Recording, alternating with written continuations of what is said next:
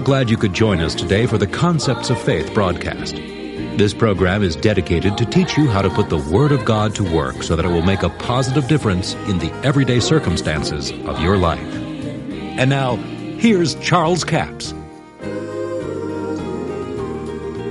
Now see, when we understand that God's Word is filled with faith, and Paul says the Word is close to you, is getting it in your mouth and in your heart, he's telling you how to transfer that into your heart, the faith of God into your heart. You speak what God said. Now, here in Hebrews the 10th chapter, verse 23, he said, let us hold fast to our confession of faith without wavering, or profession, which is the same word for confession, without wavering. He is faithful that is promised. Then slip right on over to verse 35. Cast not away, therefore, your confidence, which has great recompense of reward, for you have need of patience, that after you have done the will of God, you might receive the promise.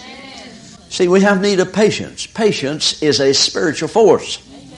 It will cause you to bear up under the load. You know, you take a bridge that has spanned a river. If you don't have some piers under it, with a load on it, it will break it in. It will collapse. But patience is like a pier under a bridge. It'll bear you up from the time that you started confessing the Word of God until you get to the other side where the manifestation is. You have need of patience. These things don't happen overnight.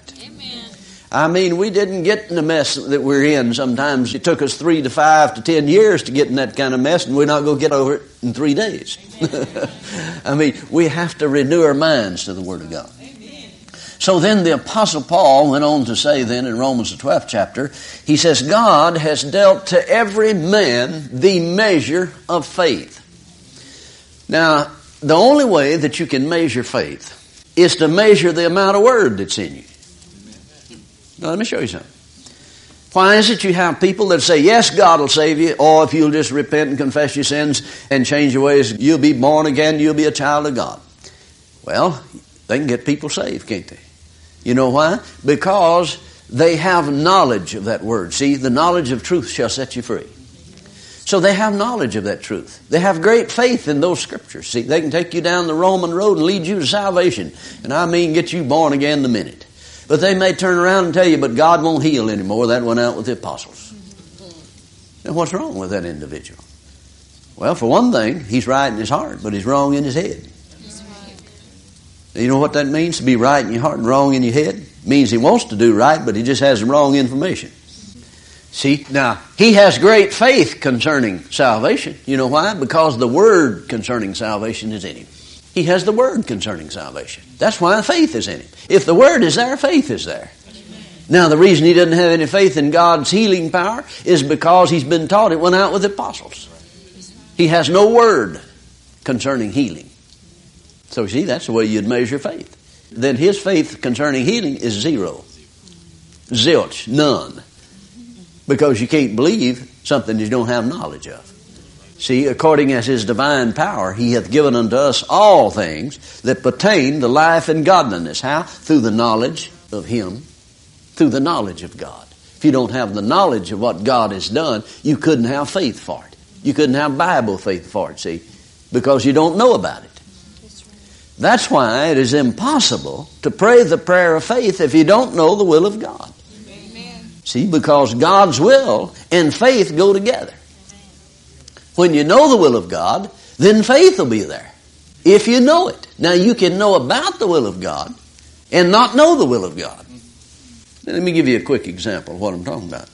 Mark, the 1st chapter, there was a leper came to Jesus in verse 39 and said, Lord, if thou wilt, thou canst make me clean.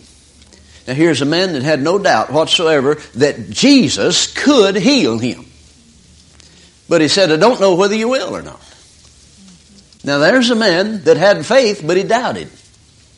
See, if you study some of the teaching of Jesus, he said, if you have faith and doubt not. Well, now that sounds like a paradox, doesn't it? I mean, how could you have faith and doubt at the same time? Well, here's a man, here's a prime example right there in Mark, the 1st chapter. He said, I know you can. He had knowledge that Jesus was able. He knew the truth concerning the ability of Jesus to heal the sick. But what he didn't have knowledge of was the will of Jesus. Didn't know whether he would or not. if the richest man in the world, one of the richest men in the world, Sam Walton. Me and Sam Walton have more money than anybody else in the nation.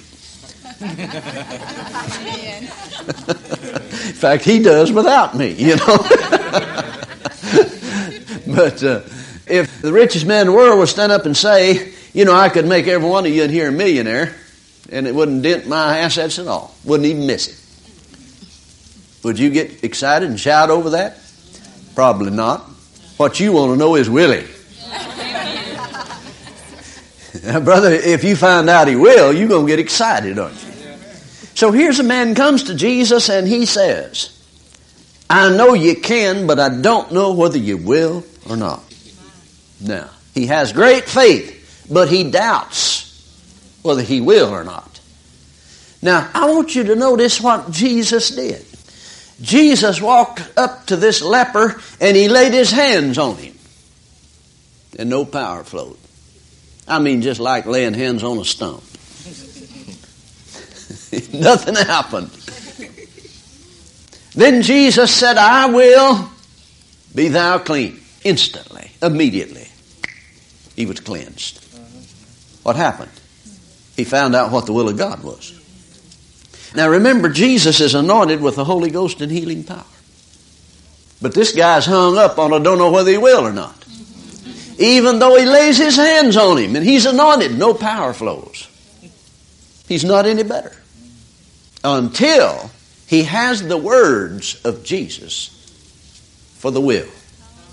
When Jesus said, I will, remove the doubt. Faith cometh by hearing. Faith came by hearing.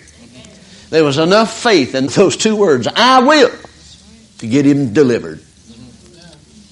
Now you'll notice in other places where Jesus walked up to a woman one day and the little old woman bowed together and couldn't lift herself up. Jesus said, woman, you're loosed from your infirmity. But she wasn't. She just a cripple as she ever was. She believed in the laying on of hands. She didn't release her faith at his word. She probably said, if he ever lays hands on me, I'd get healed. But he spoke a word of faith to her, didn't do a thing for her. He told her, you're loosed from your infirmity, but she wasn't. She didn't receive that. But brother, when he laid his hands on her, instantly, she was made straight and glorified God. Makes a difference when you believe in the laying on of hands. See, it depends on what you believe. Jesus said, as you believe, so shall it be. So then you see, if an individual believed that healing wasn't for them today, they have no word concerning healing, and for them there is no healing today. Unless God just does a special miracle. See? But now let me tell you something about God. Normally speaking, He will never embarrass you with a miracle. Somebody said, Brother Capps, we don't believe in healing in our church. Don't worry about it. You won't be bothered with it. He won't embarrass you with a miracle. Normally speaking, Now sometimes God will just show out, though. I know in some of Catherine Kuhlman's meetings that people go there to make fun of healing and get healed. So, God will do some things sometimes by special grace. But now what I want you to see is that when the Word is there, faith is there. See, here's a man that had great faith that Jesus could, but he didn't have the Word concerning it. So he didn't get anything until he had the Word concerning that. And then faith came. And Mark's the only one that records this the way that he records it. He said, as soon as he had spoken. Now notice, first he laid his hands on him. And he wasn't healed. But as soon as he spoke, immediately he was cleansed. Now see, that'll prove something to you. That'll prove if Jesus Christ Himself came down in the flesh today and walked through this room and touched every one of you, if you did not believe it was His will for you to be healed, you would not be healed. See, on many occasions, Jesus turned to the people and said, as thou hast believed, or thy faith has made thee whole. See, they had to believe it to receive it. And it was their faith that activated the power of God. See, it was God's power that healed them, but it was their faith that activated it. So that's why we have to hold fast to the confession of faith of what God has said, because that's where the power is. That is where the seed is. The seed for the miracle you need is in the promise itself. That's the only place you can get the faith for it, is from the Word itself. You see, this leper couldn't reason it out. You know, looked like he could have reasoned it out. Well, if he laid hands on me, he must want me to be healed. But no power flowed, see. I mean, just nothing happened. But as soon as he heard it out of the mouth of Jesus, when he heard the word, immediately he was made whole and cleansed. So it's important to know the will of God. It's impossible to release your faith in anything, any promise, if you don't know what God said about the promise.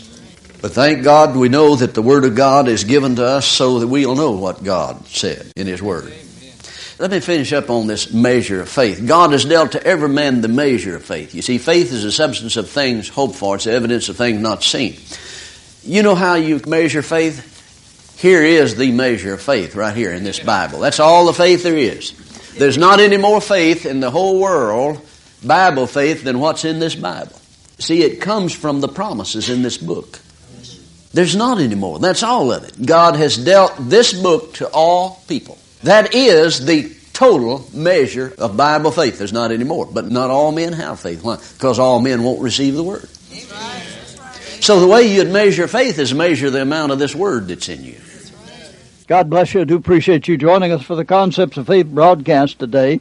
Now we're offering all this week CD offer number 7228, Faith Corresponding Action. How far can you go with corresponding action? Well, the Scripture tells us that you sow a seed and you reap a harvest.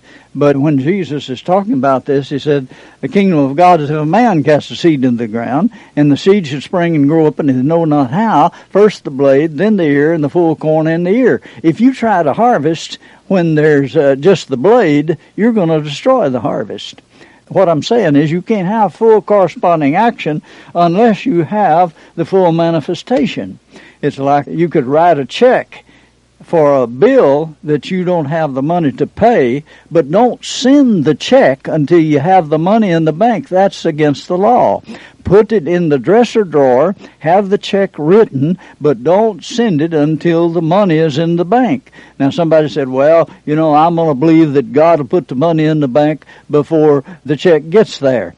No, that's not God's responsibility. You got to use some common sense and understanding that you don't throw away common sense when you act in faith.